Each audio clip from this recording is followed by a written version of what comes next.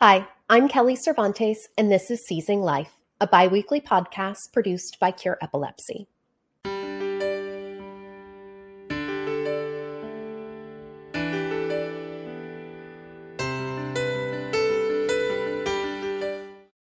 Recently, Cure Epilepsy announced a strategic partnership with Epilepsy Canada.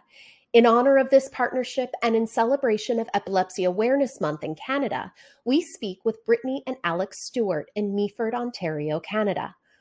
Alec was diagnosed with epilepsy at 16 years old. He suffered from 1 or 2 tonic-clonic seizures per year until his mid-20s, when an accident dramatically affected his seizure activity.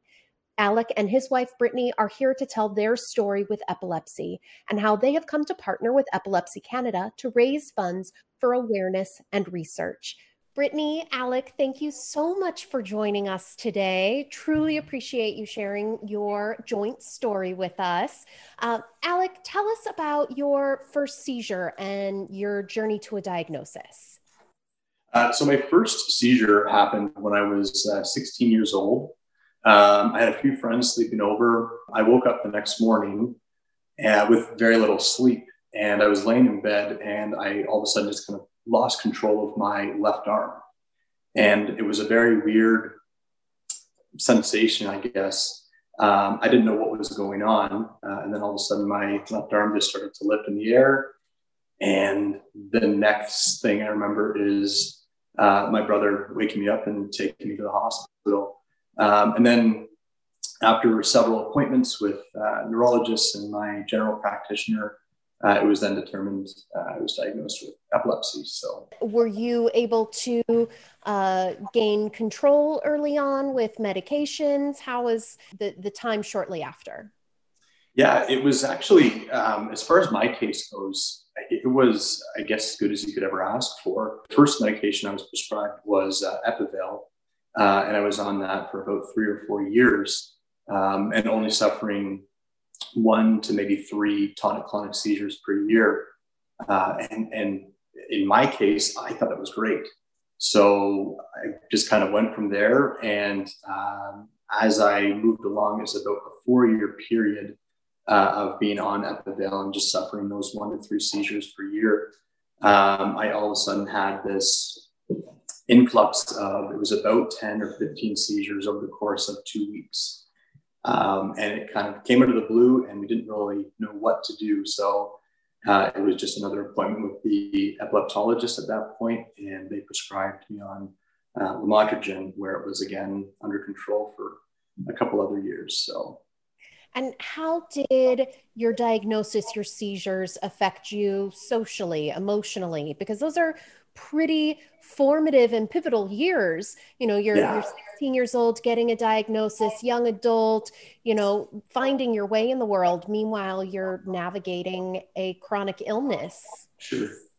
Yeah. So physically, that was the easy part, was the bumps and bruises, but the emotional and the social anxiety and just emotion that I would get from not only the seizure itself, not after post-ictal state. It was just knowing that I could have a seizure. And at that point, going through adolescence in high school, and if you're going to hang out with friends or go to parties, or at least I did, I always had that in the back of my mind where I might have a seizure in front of them. And none of my friends at that point that I was aware of had ever suffered a seizure. So the last thing I wanted to do was to suffer one in front of them, and then have them deal with that. Because, I mean, as many people know, a tonic-clonic seizure it can be pretty scary to witness, especially for the first time. So it was a pretty dark period of my life for the first few years. And again, going through adolescence, that's one of the last things you want to think about is dealing with some type of invisible illness. So, did you talk to your friends at all about your diagnosis? What did you know about epilepsy? Were you in a position that you could educate them? No, I wish I could have. I was more focused on just being a kid. So epilepsy was, even though it was like obviously very intertwined with my life, at that point, I was just focused on being a teenager and having fun and high school and college. And that was really it. And because of my lack of knowledge, or maybe it could have just been out of, I don't want to say embarrassment, but I'm assuming lack of knowledge is the only thing that I can think of at this point, is the reason I really only kept it to close family and friends. So very few people, including my wife that we went to high school together, she wasn't even aware of the situation. So Brittany, when did you learn about Alex's epilepsy? And you guys went to high school together. You actually knew each other long before that. So I actually didn't find out that he even suffered with epilepsy until I was on my way home from the airport. My sister and I went on a trip to Europe together, and her boyfriend at the time was somehow found out that Alec had suffered these string of seizures in about a week. And I hadn't really talked to him that much other than a little like, hey, how's it going? And so I touched base with him actually when I got home and just learned a little bit more about him and just wanted to see how he was doing. And that's actually we started kind of hanging out, and that's where everything kind of started from there. So your epilepsy brought you together. Exactly. That's the silver lining. Yeah. The best silver lining ever. Yeah. So where were you when you witnessed his first tonic-clonic seizure? Because you're right, they are incredibly difficult to watch. They can be violent and horribly scary. Yeah. Mm-hmm. So we had been dating for about a year already before I actually witnessed my first one. I'd seen some of like the myoclonic jerks, but I'd never actually witnessed a grand mal until about a year. So we had gone to Niagara Falls and we went to go see a hip concert. And we were up late that night, got up early. He was having a rough day. We were wandering down to Clifton Hill to go for breakfast at one of those diners. And we sat down, ordered, and that's when he started to go into his first seizure that I saw. And what was going through your mind at that point? I was pretty terrified, I'm not going to lie. You kind of jump into that role of what can I do, right? And we have talked about before in the past, like what I should do in those situations. And I just remember getting up and helping him from the chair onto the ground and just kind of helping his head so his head wasn't hitting the floor. And then he came to, and yeah, I remember the waiter coming up to me after he had come to and asking if we still wanted our order. I kind of laughed, like, really? No, we're going to go home now. We're not staying for breakfast. Yeah. But it was scary. And they're still scary, I'm not going to lie. Like every time I see one, it's still terrifying to me. But I mean, I think that's just our life with it right now. I don't think they ever get easier to witness. No, they really don't. Hi, this is Brandon from Cure Epilepsy. Did you know that 1 in 26 Americans will develop epilepsy in their lifetime? For more than 20 years, Cure Epilepsy has funded cutting-edge, patient-focused research. Learn more about our mission to end epilepsy at cureepilepsy.org. Now back to Seizing Life. You had your seizures relatively under control, 2 or 3 of the tonic-clonics a year, and then there was an accident in your mid-20s. Tell us about that and how it impacted your seizures. Yeah, so it was, as you mentioned, it was, my seizures were very much so in my case under control, having most 3 tonic-clonic seizures a year was great. Which, by the way, sorry to interrupt you, but like, I say that and you repeated it, but 2 to 3 seizures is not under control. Like 2 or 3 tonic-clonic seizures should not be considered under control by any stretch of the imagination. Ideally we want complete and total seizure freedom, but I digress. I'm sorry. Go ahead. No, but you're absolutely right. I mean, obviously 2 or 3 seizures a year or 2 to 3 seizures too many. And I totally understand that every patient's situation is different. Someone might look at having 15 or 20 tonic-clonic seizures a year being under control. And if that's under control for them, that's fantastic.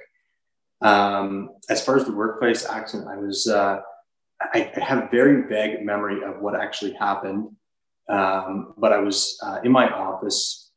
I had just been promoted within my company, so I moved my position. My office was now in Toronto, which was it was kind of a catch-22. I was really happy where I was building my career, but at the same time, I knew one of my major triggers was sleep deprivation. And this job, unfortunately, required me to wake up at 4:30 every morning, and I wouldn't get home until about 9:30 at night. So that, over the span of a few months, really took a toll on me. And I was suffering kind of an influx of myoclonic jerks. And then all of a sudden, I had a tonic-clonic seizure at work, and I was in the bathroom, and I guess I don't know if I was washing my hands, and I unfortunately kind of collapsed and hit my head off the side of the sink. And that is really kind of all I remember until I remember sitting at a table and kind of explaining to one of my colleagues that I'd had a seizure. And then it just kind of, again, my memory is so vague, but it's from there to being in an ambulance and then heading off to Toronto Western Hospital, which was the hospital I see my neurologist at now. It was pretty scary. So yeah, I can imagine. Was your work understanding? Have you had to deal with stigma at work? Yeah, I think it's one of those things where you pretty much have to deal with stigma surrounding epilepsy almost anywhere. It's just one of those conditions where I wish more people were educated behind it, because it is significantly more common than people are led to believe. So there was stigma, and a lot of people, there were questions afterwards about the whole wooden spoon in the mouth. It's just like, well, that's the exact opposite of what you should do. Mm-hmm. And it was simple things like that. My direct supervisor was, fortunately, he had seen and witnessed a few seizures in the past. So he was very understanding of it, which was, it made the situation a little bit easier. After that accident, your seizure activity increased. How did that affect your daily life? It really changed everything on a day-to-day level. They're still under the same situation as that day about 6 years ago, where they're not under control right now. I'm suffering about anywhere between 3 and 5 tonic-clonics a month. And now, which I'd never suffered previously, were now several petite malls, and about anywhere between, I don't know what you would say, maybe 10 to 30 or 40 myoclonic jerks a day. So it can be pretty debilitating. But the day-to-day life were the things that I almost feel like I took for granted, and the things that I almost lose comfort in doing. We live within a walking distance to Georgian Bay, to the Great Lakes, but I don't feel comfortable being in the water, and I think rightfully so. I don't feel comfortable having a shower at home unless Britt is within an earshot. And it's just things like that we like to try to take as many precautions as we can, just to make it as safe as possible for not only me, but for Britt, for our family. Which leads me to my next part of the interview, is that, congratulations on your baby. She is 16 months old now. Is that correct? Yeah. Very exciting. Thank you. Yeah. I have to imagine, given the increase in your seizures after that accident, that there was a lot of consideration and discussions between the two of you and your doctors before starting your family. We actually, years ago, probably like 8 years ago, we went and did just genetic counseling to see what the odds would be for, if we were to have kids, what their chances would be to have epilepsy, just with Alec already being diagnosed with it. And it was only like an additional 1 or 2% more than the general population, which is still significant, but low enough that we felt comfortable to want to have a family. But with Alec, with being uncontrolled, we kind of put it off for a little while, to be honest, and just tried to get him healthy and feeling better. But it got to the point where, in the end, a family is what we wanted, and we decided to go ahead with it. Yeah. Yeah. It was the best thing we ever did. Yeah. It was previous to us actually having our daughter, my brother and sister-in-law had their first, and that was when my seizures initially were kind of not under control at all. And it was a pretty emotional time for me because with my niece, I didn't feel comfortable holding her, just in fear that something might happen. And it kind of broke my heart almost every day because it was something that I missed out on a big part of her life. And it really did make me question if I could be a father and be a supporting father and be around and be as hands-on as I want to be. So there were a lot of sleepless nights and a lot of conversations about it. And then it really came down to I would rather be a father with epilepsy than not be a father. And what advice would you give to other couples who one or both of them have epilepsy and they want to start a family? What advice do you give them? We live in a bungalow house, so we don't have to worry about stairs with him. With Charlie, also we've got like pack and play set up and just things in order that if he feels like something's not right, he can put her in a safe place. The one room that we hang out in all the time is completely baby proof. So if anything were to happen, we know that this room is completely safe for her. I mean, in the end, if a family is what you want, you can make changes and you can, lean on family. Family's there for a reason, right? They're there to support you. They want to be there. Have you done genetic testing? I know you mentioned seeing a genetic counselor, but do you know a genetic cause or a brain formation issue that is causing your epilepsy?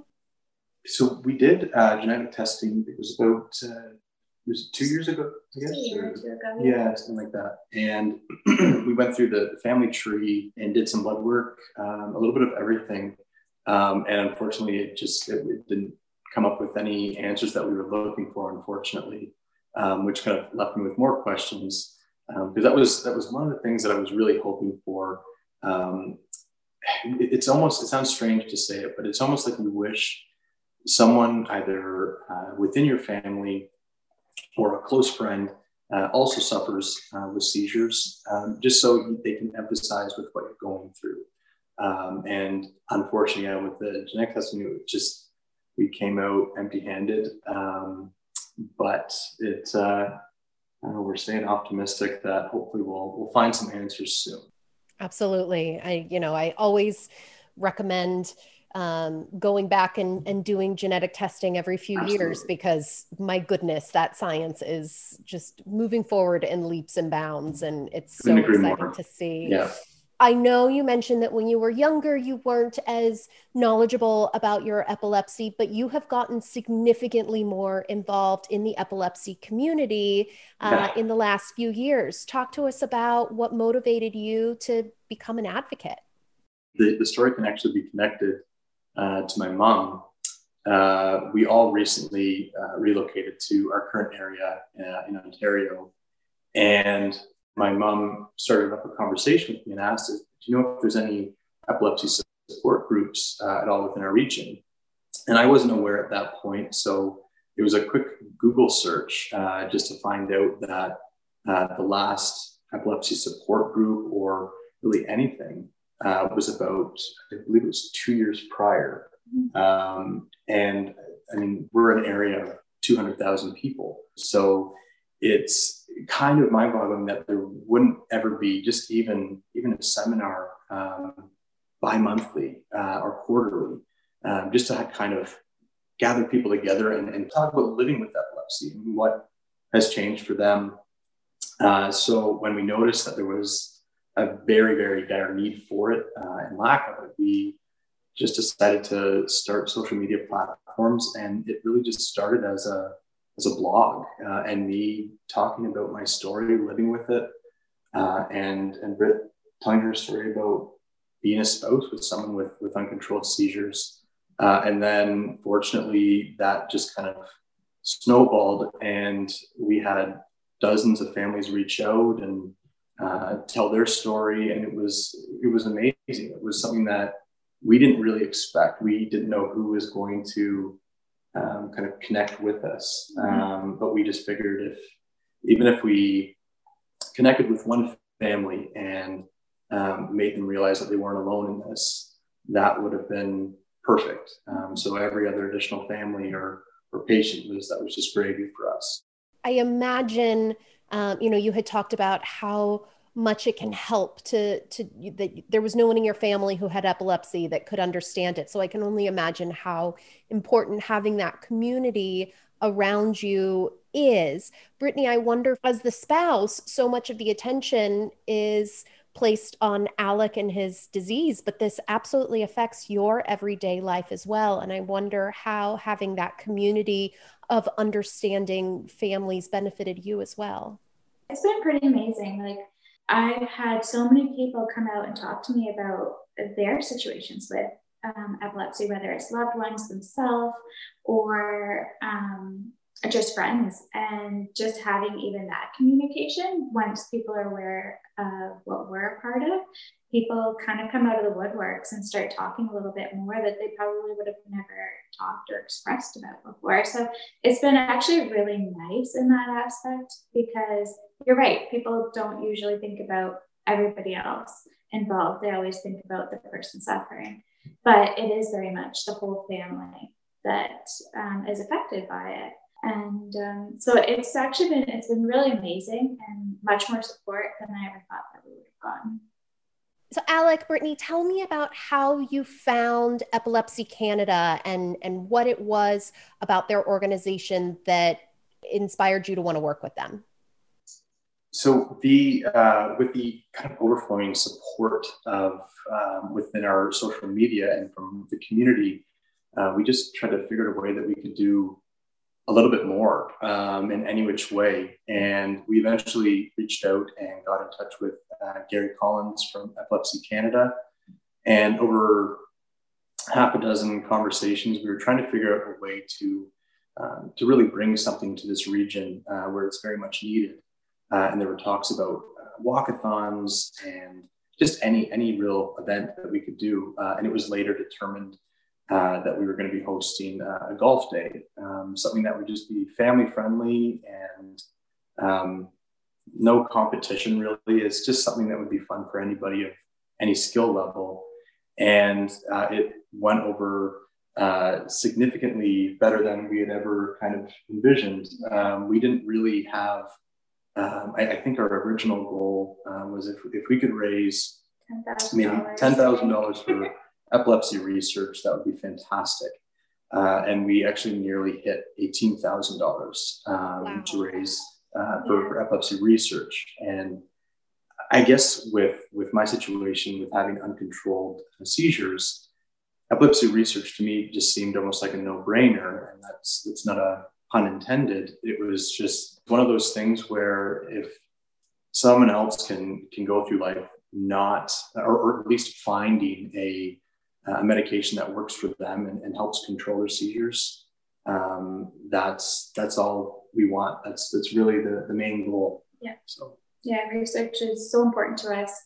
I mean, that's how Alec hopefully will be able to control the seizures one day, and we stay optimistic that that's going to happen. And so for us, raising money towards research was number one. Yeah. You guys, thank you so much. You are an inspiration, and I don't mean that in some cliche way. I am genuinely motivated by the two of you, and what you've done for your community, I think is pretty remarkable. So thank you again for talking with us today. I so appreciate you sharing your time. Give that little girl some extra cuddles and snuggles, and I hope to be able to see you guys in person someday. Oh, thank you so much for having us. Thank you, Alec and Brittany, for sharing your experiences with us and for your efforts to raise awareness and funds for epilepsy research. Cure Epilepsy and Epilepsy Canada have entered into a strategic working relationship that formally commenced in January. This partnership will further both organizations' ability to advance epilepsy research and find a cure. We hope that you will support our mission to end epilepsy by visiting cureepilepsy.org/donate. Your support and generosity are greatly appreciated. Thank you.